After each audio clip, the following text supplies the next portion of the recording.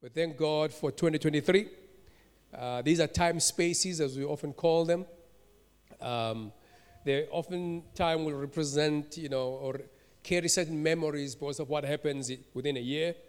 And so when I say 2022, all sorts of things come up in our hearts and minds. We think about all sorts of things. So we thank God for the time space called 2023. And we know that God has led us through 2022, and we know that He is faithful and is going to lead us again in 2023. We need the grace of God. How many of us know that? Huh? Yeah, you need the grace of God. You need the resource from heaven. You need the Spirit of God to help to lead you, to help you through the year. And so in meetings and in gatherings like this, we come here to tap into the resources of heaven.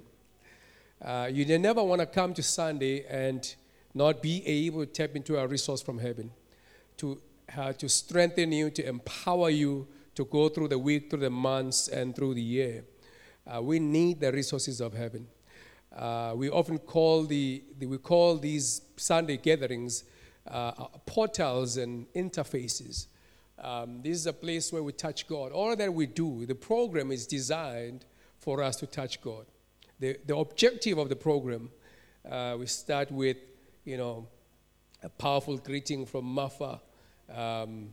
Even if you feel low, when Mafa starts greeting, you kind of wake up, right? Who identifies what I'm saying? Yeah. And then worship kicks in, and then we get into the Word of God. But it's all designed to serve as a portal to allow us to tap into heaven and to touch the things of God, to be empowered by the grace of God, so that we can walk through the week, the months, and the year 2023 and face whatever situations that are going to come our way inside of our lives, inside of our families, inside of our careers, if you're Nkazi getting ready to go back to Johannesburg, you want to be strengthened by the Lord, right? To be able to go back to Wits and face whatever that Wits presents in 2023. If you're Mputu just 10, 14, you want the grace of God to help you face what 14 presents. I don't know what 14 presents. High school, 14, high school. Man, it's getting hectic here. It's getting hectic. High school, turning 14, it's getting hectic. We all need the grace of God in our context, in our spaces, in our journeys to be able to face life and overcome life, and the Bible calls us, it says we are more than conquerors. It presupposes the idea that we're in the warfare. You can't be a conqueror unless you're conquering something.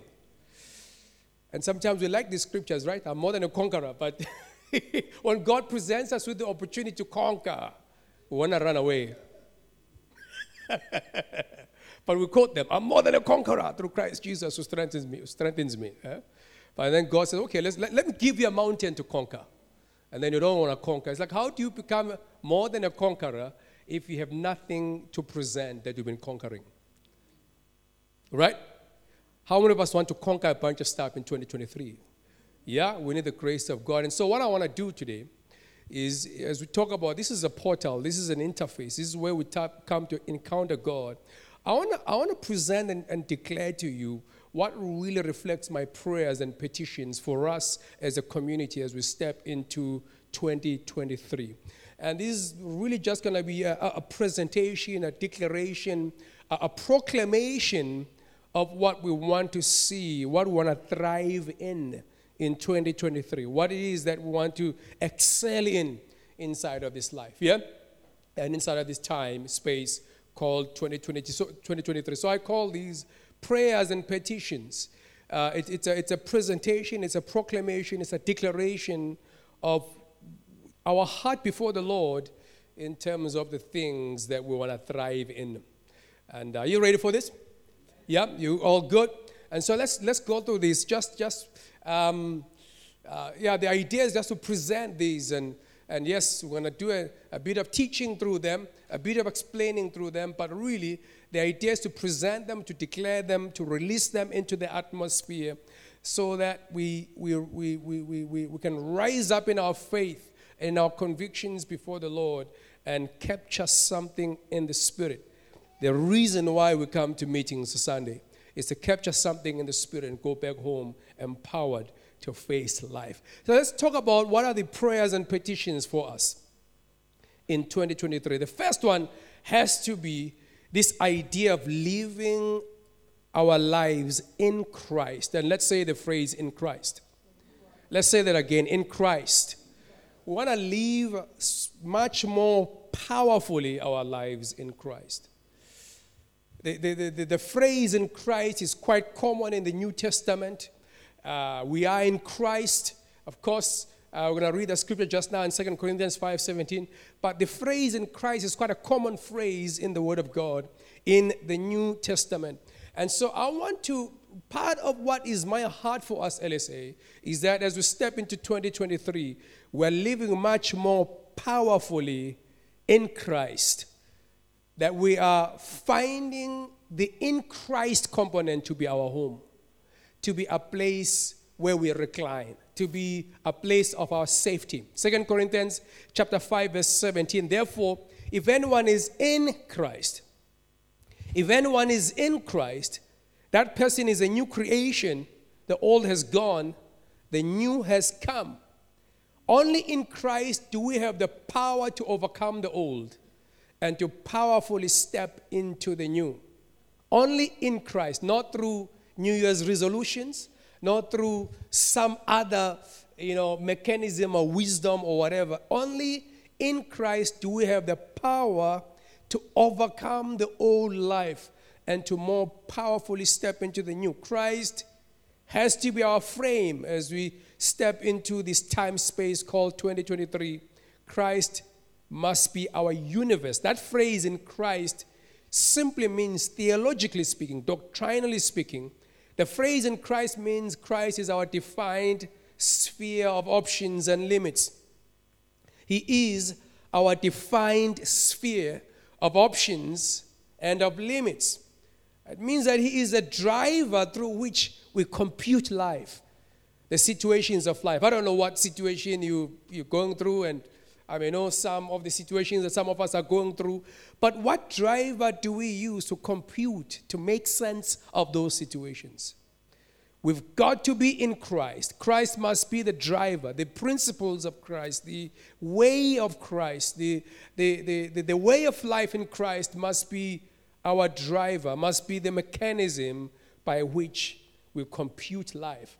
In fact, the word in the beginning was the Word of God. We talk of the Word of God, the Logos.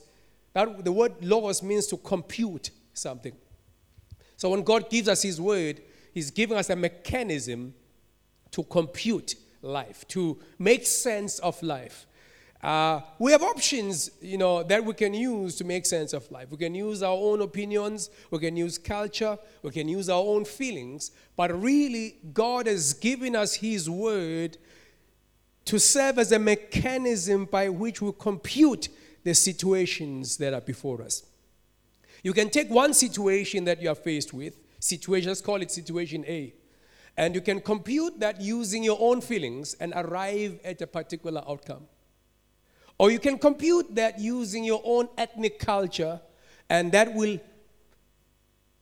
take you to a particular outcome. But if you compute that using the Word of Christ, that equally will take you to a particular outcome. So what that means is that two people can be facing an exact same situation, but if they are using different mechanisms to compute that situation, they will definitely arrive at different outcomes. Yeah, you get that?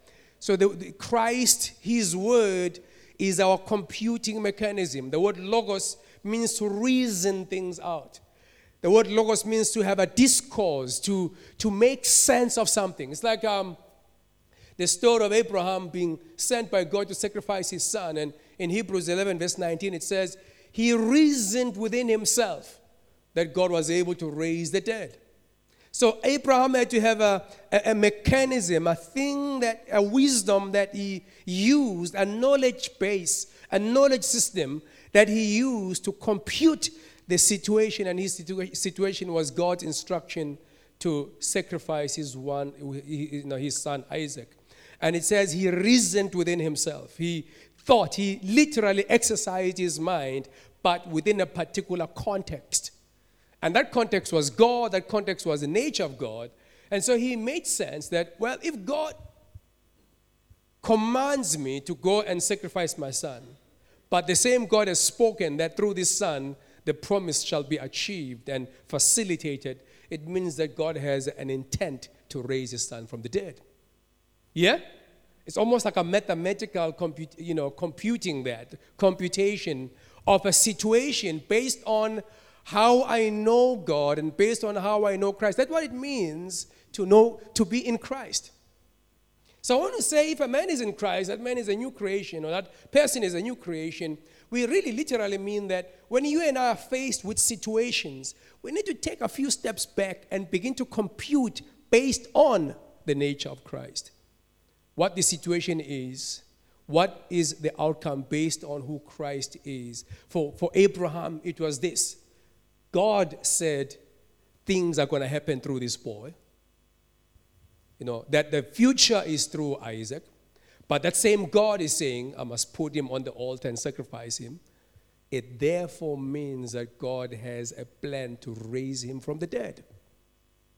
Yeah, that's a man computing based on his knowledge of God. And so I want to encourage us, LSA, during this 2023, let us exercise life more and more within a reality of life called in Christ. And not simply in your feelings, opinions, and culture that surround. Any one of those things can help you to compute. Your feelings can help you to compute a situation. The culture from which you come, your ethnic culture, can help you to compute a situation. Your opinions can help you to compute a situation. But equally, you have yet another option, which is in Christ. If a man is in Christ, that person is a new creation. That's how we encounter newness, in other words. The more we encounter situation or face situations of life based on the in Christ reality, is the more newness come our way. How many of us have felt, after having obeyed God, you felt a sense of renewal inside of your own heart? You felt like, wow, you feel the sense of newness. You feel like you can take on, you feel like God can bring more mountains to you. Because obedience ushers in a sense of being a warrior within your own heart, a sense of being able to take on challenges of life. And that's what I want to encourage us to do. And equally, disobedience brings shame. It brings a sense of failure. And when we have disobeyed God, we feel like we want to run away, we want to hide, we want to run back to the valleys. When we've disobeyed God, we feel like we're not worthy to do anything, to take on anything for God. But the more we obey is the more we feel like warriors, is the more the roar of God enters our heart. The righteous, have the roar of God inside of their own heart. And that's what we want. They are as bold as a lion. Righteousness brings the boldness of God within us so that we can roar in the face of situations. I want to encourage us that Christ becomes our universe inside of 2023, even much more powerfully, that he becomes, that we're orbiting within Christ, that we are not overstepping the boundaries. It does not matter the situation, but always orbit within the limits of Christ, and that's important. So can we get the in Christ component right, yeah? In 2023, and we praying God help us to get the in Christ component right inside of 2023. The second prayer is the whole issue of possessing the passion of Christ within our own hearts. That after having lived within Christ, that his passion is overflowing within my heart and within your heart. His passion, the passion of the Christ, is overflowing within your heart and within my heart. And that's our second prayer before the Lord as we start this 2023. I want your passion, God, to overflow within my heart. I want your passion to overflow within my soul. I want the rivers of living waters to be, bubbling within my soul. I don't want drought within my own heart. I want your passion inside of 2023. What is the passion of the Christ? In 1 Peter chapter 4, verse 13, the passion of the Christ. It says here, but rejoice that you participate in the sufferings of Christ, so that you may be overjoyed when his glory is revealed. Rejoice that you participate in the sufferings. That word sufferings, I think we looked at it last year, is a word that means, on the one hand, it means hardship and pain, but also that word sufferings means passion and affections. So hardship and pain, in other words, think of difficulty and challenge. Everybody, as you grow up, there's going to be some challenge inside of your life. If we say that Putko is getting to high school, there's going to be challenge that comes with that territory called high school. That's what, that's the word sufferings. But rejoice that you participate in the sufferings of Christ. So to participate in the sufferings of Christ is to participate in his hardships, in his pain, but it is to participate in his passions and in his affections. So in other words, what that means is that your tears reflect your passions. The things that you cry about reflect your passions. What you consider as pain reflects your passion. And the question, let's say, is what is your pain? What is my pain? We all choose our pains, right? Not everything brings pain to you. Not everything is going to bring pain to you. And I know that we live in a world,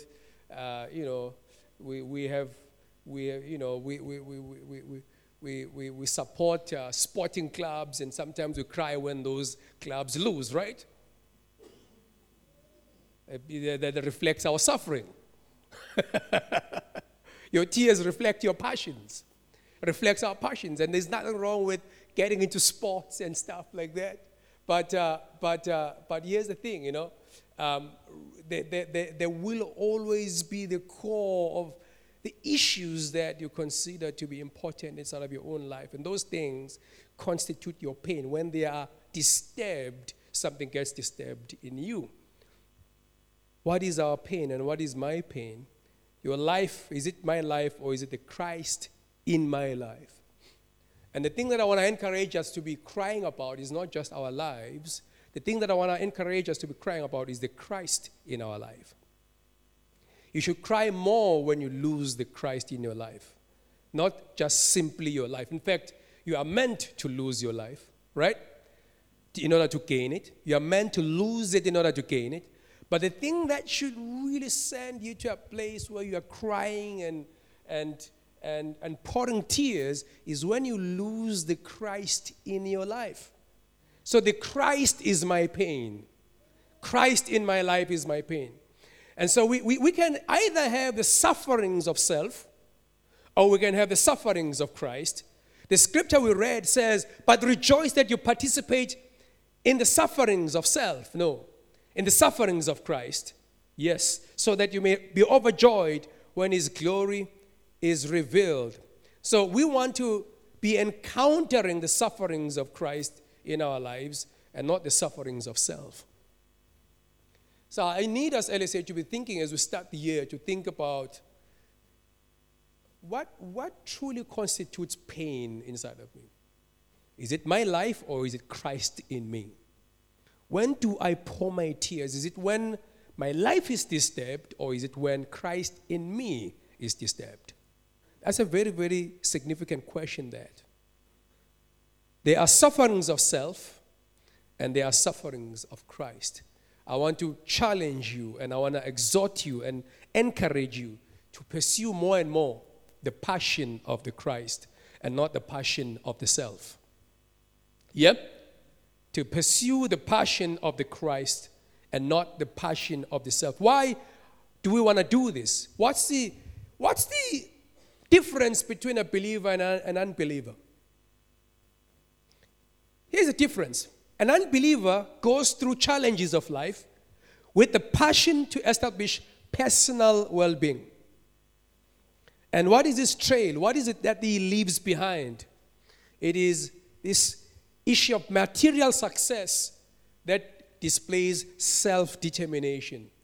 You know, when you don't know God, really the thing that you want to display is your sense of self-determination, your ability to fight through life and overcome life.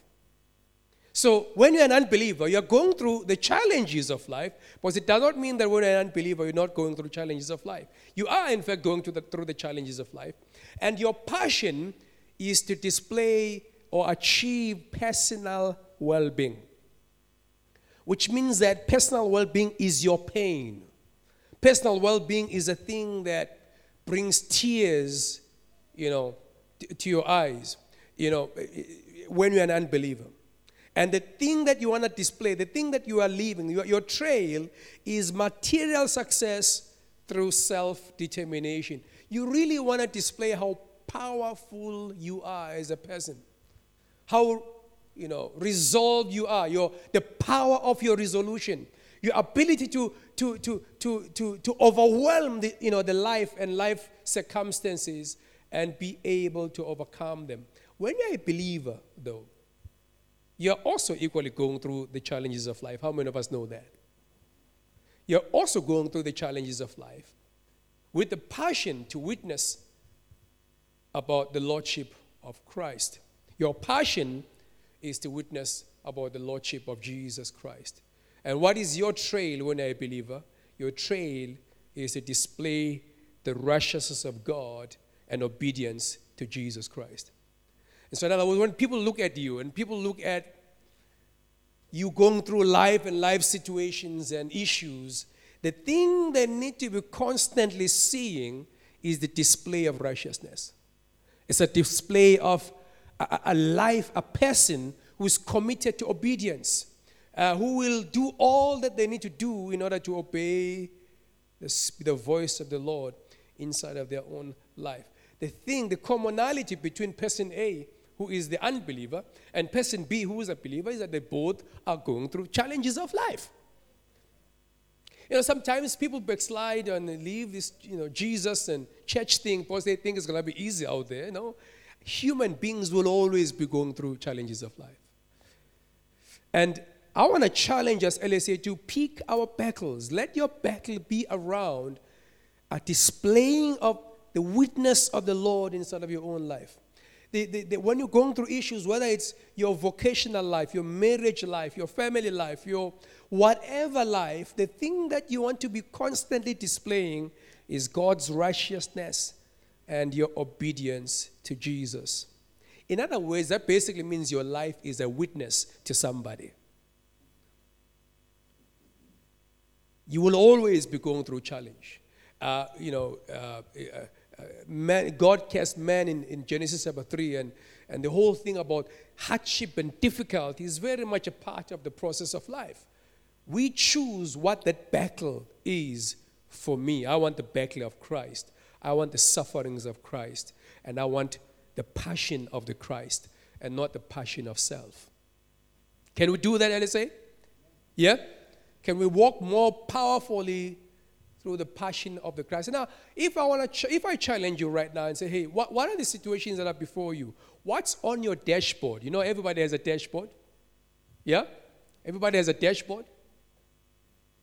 And you have to touch some buttons and move things around, and things move, and through decision making and all sorts of things. Everybody has a dashboard. What's on your life? What's on your table? What's before you? That's the first question. And how are you going to engage with it? What constitutes your pain? How do you pick your battles? How do you distinguish between a battle of self and a battle of Christ? How do you distinguish between the passion of self and the passion of Christ inside of your life? So in 2023, in this time space called 2023, we want to walk much more powerfully in what the Bible calls the passion of the Christ, the sufferings of Christ. That means that I'm really walking through life, walking through my life as a man, as a woman, walking through my marriage, walking through my family, walking through my vocational life, walking through my business, but with the objective to display the witness of the Lord, the righteousness of God, to obey the Lord. That when people look at me going through life, they're not just seeing stories, a bunch of stories. If people have been looking at you for over, tracking you for the last, say, 2 years, the thing they must be seeing is a man, a woman who will do all that they need to do to display the righteousness of God. So passion equals suffering, as we said last year. And suffering reflects your passion. The thing that constitutes pain inside of your own heart reflects your passions equally. Of course, you want to, structure your passions and form your passions correctly in Christ so that that scripture may be true of you. Rejoice that you participate, not in the sufferings of self, but in the sufferings of Christ. That's the second issue. Can we walk much more powerfully in the passion of Christ? Number 3, let's make the kingdom first. Let's make the kingdom first. Let the kingdom of God regain its authority inside of our own heart. And that was the New Year's exhortation to you, LSA. And we throw that as number 3 as part of our prayers and petitions before the Lord inside of 2023. I want inside of 2023, the kingdom of God must be first in my life. To make the kingdom first, we have to deal with the God of personal well-being. This is how Jesus teaches us in Matthew 6, verses 24 to 34. He talks about we cannot serve God and money all at the same time. We can't have two masters inside of our own heart. That's how it begins in verse 24 in Matthew 6. And then it continues to talk about, how life is bigger than clothes that you wear. Bigger than the food that you eat. So Jesus is confronting us, and that scripture is designed not for the billionaires and the millionaires. It is designed for everybody, grappling through life and wrestling with life and having to confront, the insecurities in life. And Jesus says you cannot serve two masters. You can't serve the God of your personal well-being, which is represented by money, and God all at the same time. To make the kingdom first, we've got to deal with the God of personal well-being, or what Jesus equally calls in Matthew 13, verse 22, the worries of this life that choke the flow of the kingdom of God inside of our lives. The God of personal well-being is the enemy of the kingdom of God. The enemy of the kingdom of God. What is the kingdom? The kingdom of God is the authority of God in my life, the extent to which God has authority inside of my own heart. We can read the word of God and know it. We can listen to teachings. But what is the extent of the authority of the voice of God in my heart? Do I move when God speaks? That's the question of the kingdom of God. When I read His word and I'm confronted by His word, does it gain ascendancy over my opinions? That's the question of the kingdom. And to make the kingdom first is to confront those sort of questions. Does the word of God have authority and supremacy over my opinions? Does the voice of God usher in me action and process? Or I simply know it? Do I know it to do it, to perform it? Do I respect the word of the Lord inside of my own heart? When God speaks, do I move? Or, I linger in this conflict between the word of God and self-opinion? That's the question of the kingdom of God. The kingdom of God is the authority of God, the extent to which God has authority in my heart. So the question of the kingdom takes us beyond just knowing about Scripture to use the Scripture as the authority of God inside of my own heart. The Word of God is final, in other words. When I'm taught the Word of God and when I'm convicted by the Spirit of God that this is the Word of God, then that becomes final. I don't argue with it. That's the kingdom of God. It is the rule of God. It is God ruling within my own heart, telling me how to be and what to do. That's the kingdom of God. And when I regain that, because that was lost during the pandemic season, because, we had to survive. We were concerned about personal well-being, and we have to wrestle with these things in some shape and form. The authority of God inside of my own heart. When He tells me what to do I actually do it? When I'm in a situation and God speaks, do I actually resolve on the basis of God speaking, or do I argue with Him? Now, when last did I experience the whole reality of God speaking and me stepping into action? Because God has spoken inside of my own heart. His voice, His word, and His will are the authority inside of my own heart. The word that I read, the word that is being spoken right inside of this meeting. When the Spirit of God whispers inside of my own heart, do I actually act? Or I kind of argue with it. I know about it, but it's not final inside of my own heart. Jesus says, and He's helping us here in Matthew 6, verses 24 to 34, which you can read at home. He says, we are valuable in the heart of the Father, in verse 26. And we still, I think probably going to still go through the Kingdom First teaching sometime this year. You are valuable in the heart of the Father. That's what Jesus says in verse 26, Matthew 6. And then He says, the Father cares for you in verse 30. And He says, your needs have been quantified in heaven. And He says, because of that, make the kingdom, make the voice of God the authority. Seek that first. The point of doing life is to seek first His authority. And to do that, like I said, dethrone the God of personal well-being.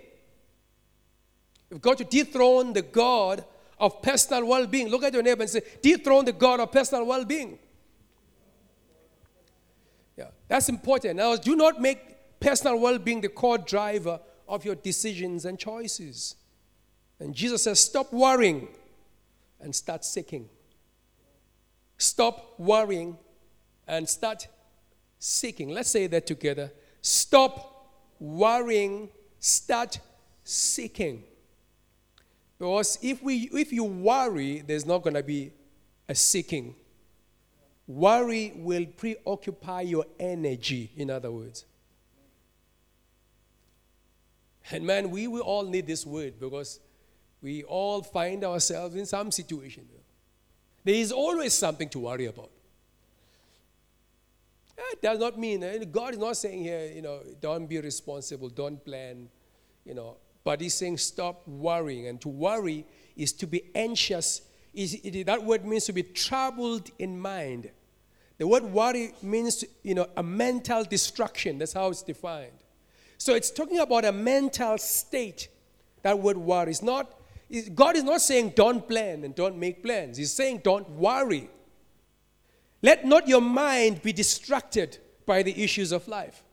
Clear your mind. So we want to be battling inside of 2023 for the territory of my mind to be free. I want the territory of my mind to be a free space for God to move, to inspire me with illumination and inspiration, to bring me to a place where I can seek. You cannot seek if you're worrying. Yeah? Yes? You cannot seek if you are worrying. So to be worried or to be anxious, to have anxiety, is to be troubled of mind, is to have mental disruption or distraction. In other words, it's almost like it's to have a mental block. You can no longer imagine the future. How many of you, we may have found ourselves in a situation like that, right? You have a mental block and you can no longer imagine what God actually wants tomorrow, where God is leading me. You have a curtain that is covering your mind. The eye of your inspiration has been covered by the curtain of worry, and you no longer are able to imagine what could be. The people of God have to find themselves in a place of imagination. To seek is to imagine. Imagine my life, imagine my marriage, imagine my family, imagine my kids, imagine my career, my vocation, imagine where I'm going to be 5 years down the line, imagine my business, imagine my community, imagine the next 5 years. That is what seeking means. To seek after something, to inquire of the Lord, to plot against life. And I love that definition of the word seek, meaning to plot against life, to see how I'm going to navigate through the issues of life on the basis of the imperative of His kingdom in my heart. Because His kingdom is important. His authority is important. I don't want to lose the imperative of His authority. And so, therefore, I work out a map of life. Yeah? Of how I'm going to navigate my marriage, how I'm going to deal with life situations. When situations come, I have a choice to deal with them a particular way. To seek after something, to inquire, and to plot against life. And in order to seek, you have to stop worrying. And when I come to that place where we are seekers of life, we are seeking something in God. To seek the kingdom of God first is to do life with the priority of establishing and of displaying the authority and the righteousness of God in the earth.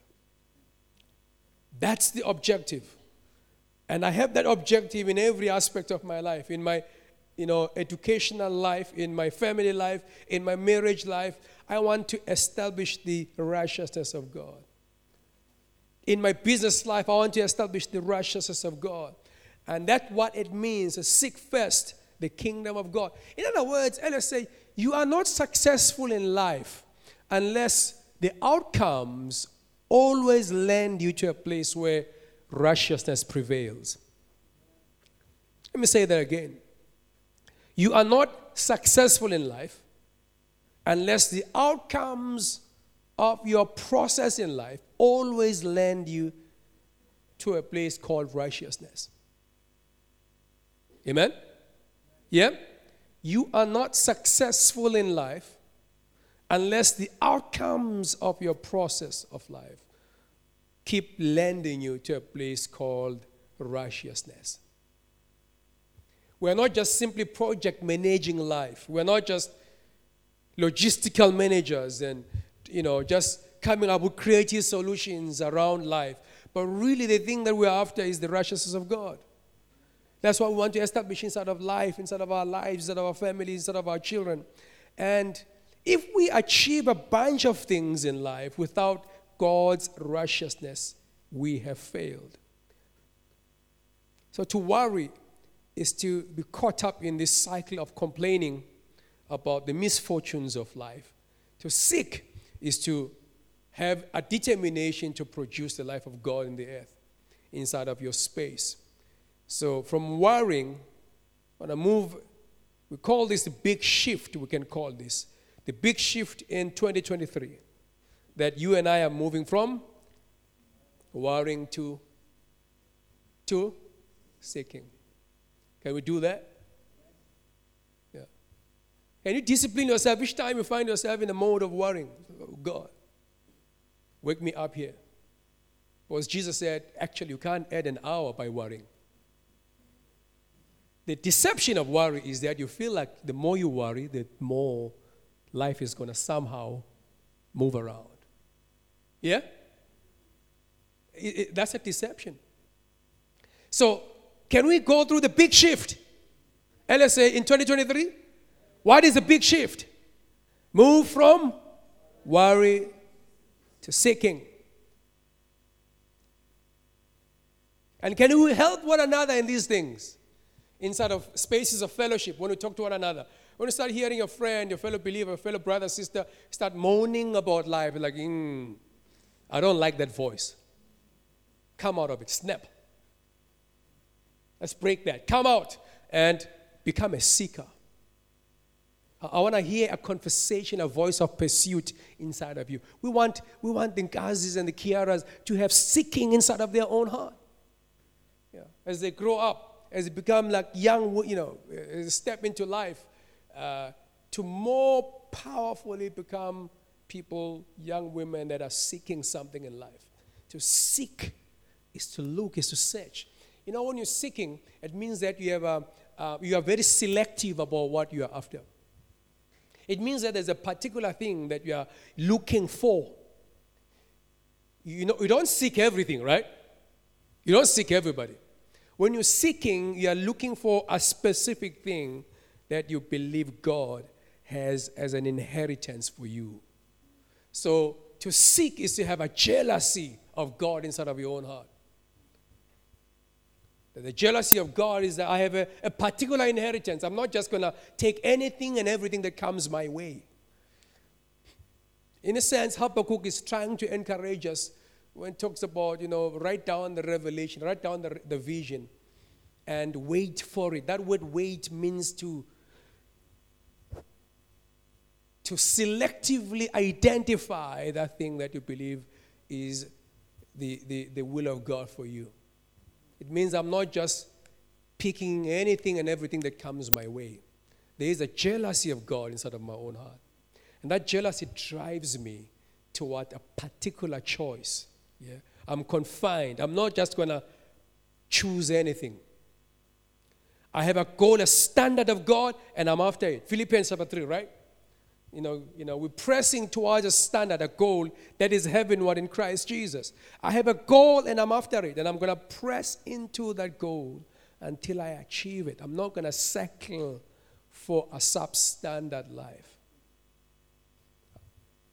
I am shifting from worrying to seeking. Yeah. When I seek, I make plans around challenges of life. When I worry, I simply moan around the challenges of life. Yeah? And that's a big, big, big difference there. Can we do that? That's a big shift for us in 2023. Can we do that? From worrying to seeking, as we make the kingdom of God first inside of our own heart. And basically, Jesus is saying, the kingdom is not going to come to people who are worrying and moaning. The kingdom of God is going to come to people who are seeking and searching, and to step out of their comfort zones to selectively look out for that which is the inheritance of God for their lives. It's not going to come to people who are folding their arms and who are sitting in comfort. Because Solomon says, I saw the field of the sluggard. It was full of weeds and all sorts of things, right? Because there's no cultivation and planning and, process and proactivity inside of that context. We want to be a proactive people that are seeking something in God. Kingdom first. Number 4, can we step into spiritual maturity? Yep. Spiritual maturity in 2023. Greater depths of spiritual maturity. And yes, we have a degree of spiritual maturity that we've achieved over the years, but we want to step into greater depths of spiritual maturity. And to illustrate this point around spiritual maturity, I want to use the example of Joseph and Mary. Remember that young couple, Joseph and Mary? Yeah? Yes? They are in a sense, they are the reason why you're here. God used them to usher in baby Jesus. Now, Joseph and Mary were young, right? They were not an old couple, they were young. So we're talking young love here, young romance. They are on a path to establish family. So you can imagine, the wedding date is set. Young people probably would have been, late, maybe early 20s. They're about to get married. The wedding date is set. They're on a path to establish a family. And God shows up and disrupts them through His and by His purpose. But what we see about this couple, this young couple, is that they are not immature, they're not frivolous, and they're not fooling around. And they are an example not just of marriage, but of what could be and what young people can achieve. Yeah? And if you are 30 plus, you are much older than them. And let's look at Joseph and Mary and be inspired by their young life. And this is not a marriage talk. This is just looking at young people. Yes, they're married, but they're young, right? And so because we're all young here, are we all young here? We can identify with them.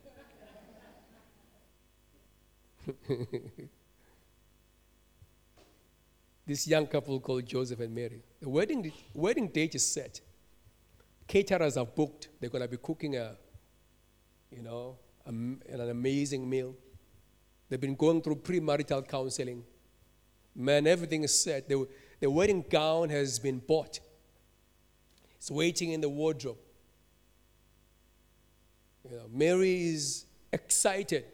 Luke chapter 1, verse 26. In the 6th month, God sent the angel Gabriel to Nazareth, a town in Galilee, to a virgin pledged to be married to a man named Joseph, a descendant of David. The virgin's name was Mary. It basically means that Joseph is part of a royal family. He's royalty. He is inside of the family line of David, right? That's Luke chapter 1, verse 26 and 27. In Matthew chapter 1, so let's read that again. Luke chapter 1, verses 26 and 27. In the 6th month, God sent the angel Gabriel to Nazareth, a town in Galilee, to a virgin pledged to be married to a man named Joseph, a descendant of David. The virgin's name was Mary. Matthew chapter 1, verse 18. This is how the birth of Jesus Christ came about. His mother, Mary, was pledged to be married to Joseph. But before they came together, she was found to be with child through the Holy Spirit. Because Joseph, her husband, was a righteous man and did not want to expose her to public disgrace, he had in mind to divorce her quietly. So Joseph is a good guy. He's not going to write a long Facebook post about the scandal. Let's read it again, Matthew chapter 1, verses 18 and 19. This is how the birth of Jesus Christ came about. His mother Mary was pledged to be married to Joseph, but before they came together, she was found to be with child through the Holy Spirit. Because Joseph, her husband, was a righteous man and did not want to expose her to public disgrace, he had in mind to divorce her quietly. We know what it means. It means Joseph, at this point in time, did not believe that this baby was through the Holy Spirit. He probably thought maybe he's Joseph, maybe Gary or some crush that some guy that's been looking at Mary. Like, what did Gary do? That's how he's thinking about it. Don't read it as a Bible. Get into Joseph's mind, right? Be Joseph. You're about to get married. You are in love. It's young. It's exciting. It's all happening. And then your fiancée is pregnant. And surely there's been guys that been eyeing her at high school, and you start thinking, maybe it's that guy. Maybe it's that guy. And then he's thinking to break up, if you want to use modern language. Right? He's thinking to break up. And we're seeing God intervening inside a situation of romance here. Matthew chapter 1, verse 20. But after he had considered this, an angel of the Lord appeared to him in a dream and said, Joseph, son of David, do not be afraid to take Mary home as your wife, because what is conceived in her is from the Holy Spirit. She will give birth to a son, and you are to give him the name Jesus, because he will save his people from their sins. Amazing story. So the guy is about to break up, and we're seeing a picture of spiritual maturity in young people here. Young couple, young people, however you want to look at it. If you're married, you can look at them from that place of marriage. But I really just want us to see young people stepping into the things of God. Matthew chapter 1, verse 24. When Joseph woke up, he did what the angel of the Lord had commanded him and took Mary home as his wife. But he had no union with her until she gave birth to a son. And he gave him the name Jesus. Interesting. Matthew chapter 2, verse 13. When they, the Magi, the wise men, had gone, the Magi come and they worship, they celebrate the baby Jesus, and then they go. An angel of the Lord appeared to Joseph in a dream. I want you to see a shift from a man who's worried and who's about to break up, wants to break up, to a man who's starting to lead the family. In other words, the voice of God does something to these people. An angel of the Lord appeared to Joseph in a dream. Get up, he said, take the child and his mother and escape to Egypt. Stay there until I tell you, for Herod is going to search for the child to kill him. So what did he do? What did he do? He got up. There comes in the whole issue of the authority of God inside of our own lives. Spiritual maturity. Beautiful picture of spiritual maturity. He got up, took the child and his mother during the night and left for Egypt. Matthew 2 verse 19. After Herod died, an angel of the Lord appeared in a dream to Joseph in Egypt and said, get up, take the child and his mother and go to the land of Israel. For those who were trying to take the child's life are dead. So he got up. What did he do? He got up, took the child and his mother and went to the land of Israel. We see a man who will obey God without arguing with the voice of God. What do we see here? Young people in a young family that can steward the purposes of God. The story of Joseph and Mary tells us that actually young people can steward big things in the purposes of God. Can we live lives of the kingdom that transcend our age by the power of the Spirit of God in 2023? Can we refuse to be frivolous and to be immature and to step into a place where God can use us like he did to Joseph and Mary to steward something significant in his purposes? What do we see? Courage.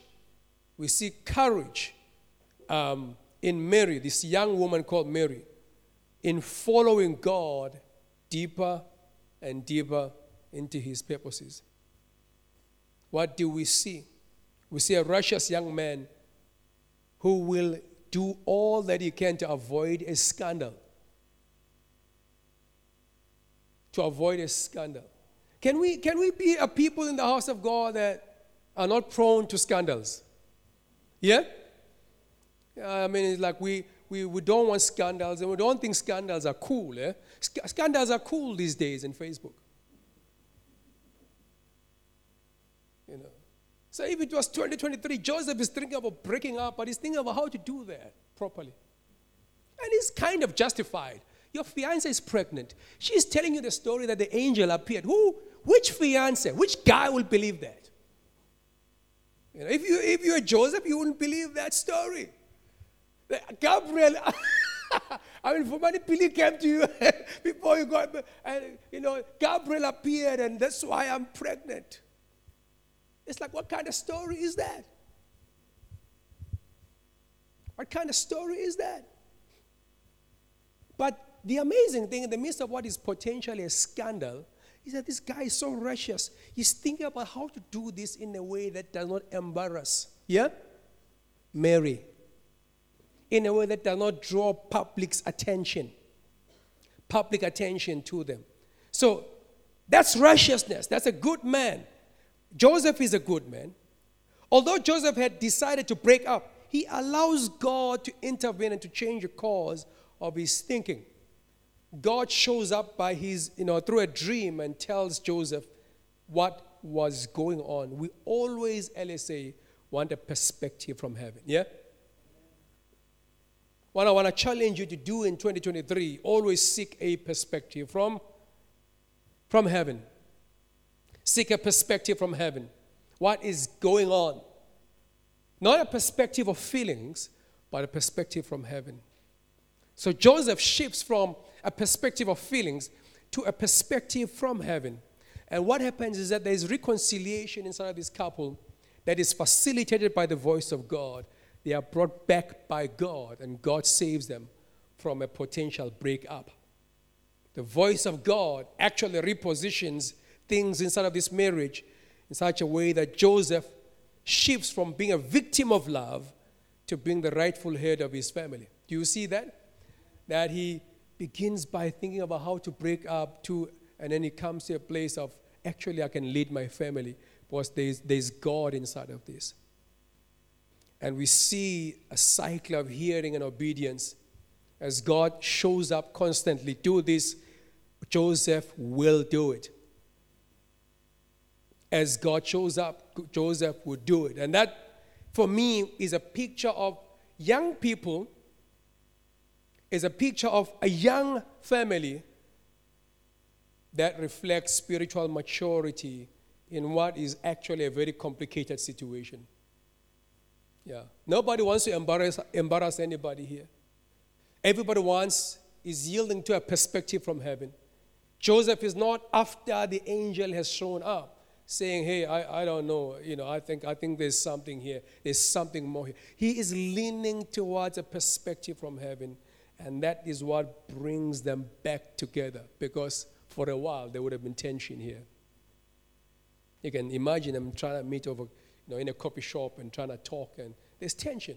Joseph thinks that Mary has been unfaithful until the angel of the Lord shows up and begins to redirect in there. Do we want the voice of God to direct and to govern in the affairs of our lives? Because that's what we see inside of this. Spiritual maturity, LSA, is to allow the voice of God to govern in the affairs of my life. The voice of God has ultimate authority. God can tell me and can give me perspective in the midst of life, in the midst of situations, in the midst of my affairs. He can show me and tell me exactly what is going on.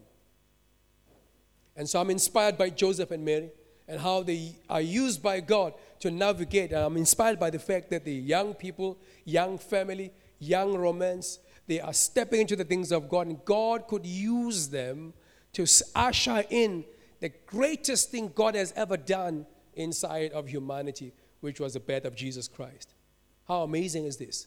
That God does not pick a well-seasoned couple that's been working with him for 30, 40 years, and he picks this young couple, right?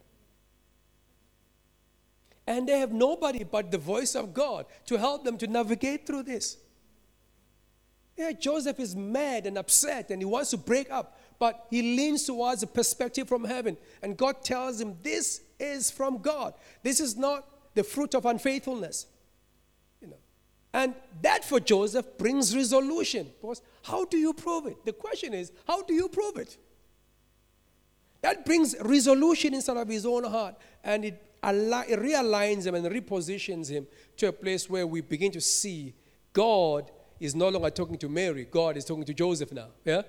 Joseph, do this and that. Joseph, do. So he is repositioned by the voice of God to a place where he is the head of the family. The voice of God inside of us is what places us in life properly and correctly, and how God shows up. And I think for me, Joseph and Mary are a picture of spiritual maturity. Can we be more mature in 2023, LSA? Yeah? More maturity inside of our lives. Number 5, prosperity. Prosperity. We want the prosperity of God. Prosperity. We want the prosperity of God. We want the prosperity of God. 2 Chronicles, chapter 20, verse 20. So they rose early in the morning and went out into the wilderness of Tekoa. And as they went out, Jehoshaphat stood and said, hear me, O Judah, and you inhabitants of Jerusalem. Believe in the Lord your God, and you shall be established. Believe in his prophets, and you shall prosper. We're talking spiritual prosperity here, kingdom prosperity here. And that word in Hebrew is the word salak, you shall prosper. That's what the king says to the people in 2 Chronicles chapter 20 and verse 20.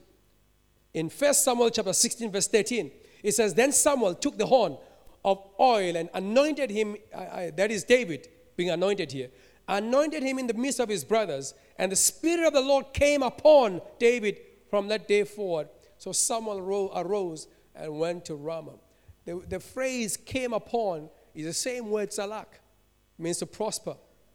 And this is amazing. The idea in the Hebrew of the Spirit of God coming upon us is linked to the idea of spiritual prosperity in the things of God. We want prosperity in the things of God, which means we can't desire for prosperity in the things of God without the element of the Holy Spirit, right? You will prosper.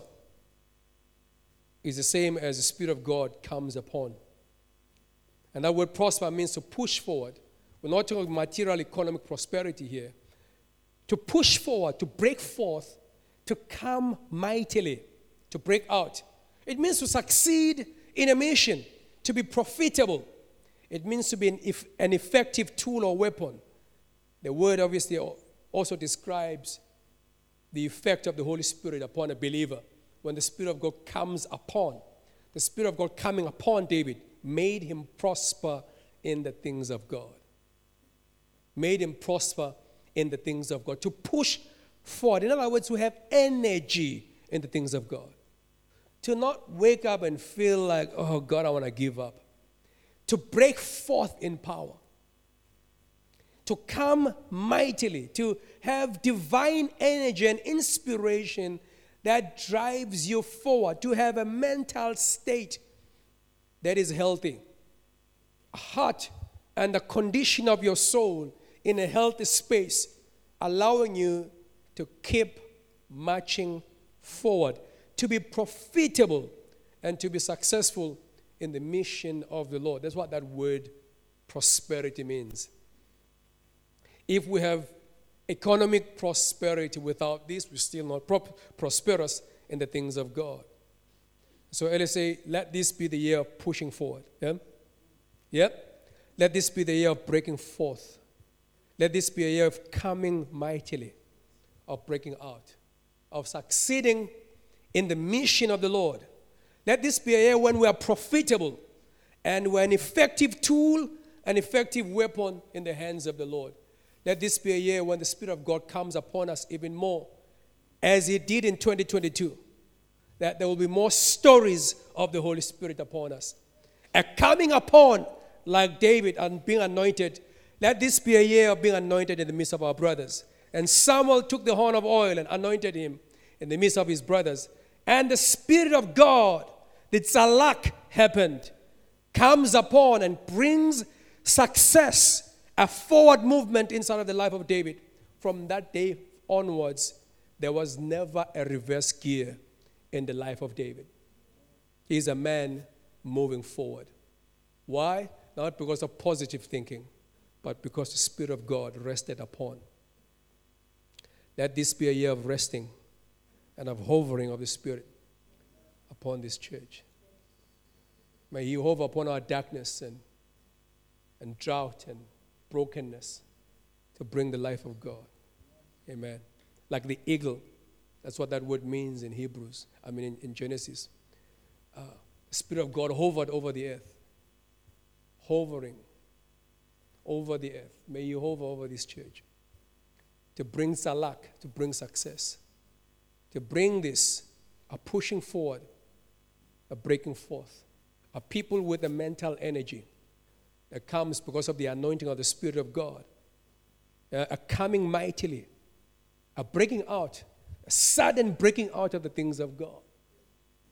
Yeah. That's what we want. The Spirit of God hovering over the darkness. Hovering over the conditions of our lives. Hovering like the eagle. That's what that word describes in Genesis chapter 1. That He hovered over the darkness. Yeah. To bring success in the mission, to make us profitable. And may He make us an effective tool in the hands of God. An effective weapon in the hands of God. The coming of the Spirit of God upon us is directly linked to our success in the mission of the kingdom of God. You cannot separate the two realities. We need the Spirit of God to keep coming in order to secure success and prosperity. Salak, that's what we want. That when we believe in the Lord, we shall prosper. Not meaning simply economic prosperity, but meaning a condition of spiritual life that is pushing forward, amen, in the midst of challenges. A condition of spiritual life that is breaking forth, that like Joseph, that is climbing over the walls that knows no limitation except that limit that has been put by God. A condition of life that is coming mightily and is breaking out, that is successful in the mission of God. And that constantly brings profit even when there has been loss. That there is effectiveness as a tool in the hands of the Lord. That with us, God can achieve a bunch of things. We are the battle axe of God. May He make us His battle axe inside of 2023. Amen. That He comes upon us by His Spirit. May His oil, His anointing oil, overflow. May He anoint us in the midst of our enemies. Spirit of God, come upon us inside of 2023 and bring more stories of the Holy Spirit. Amen. Let's stand and let's pray.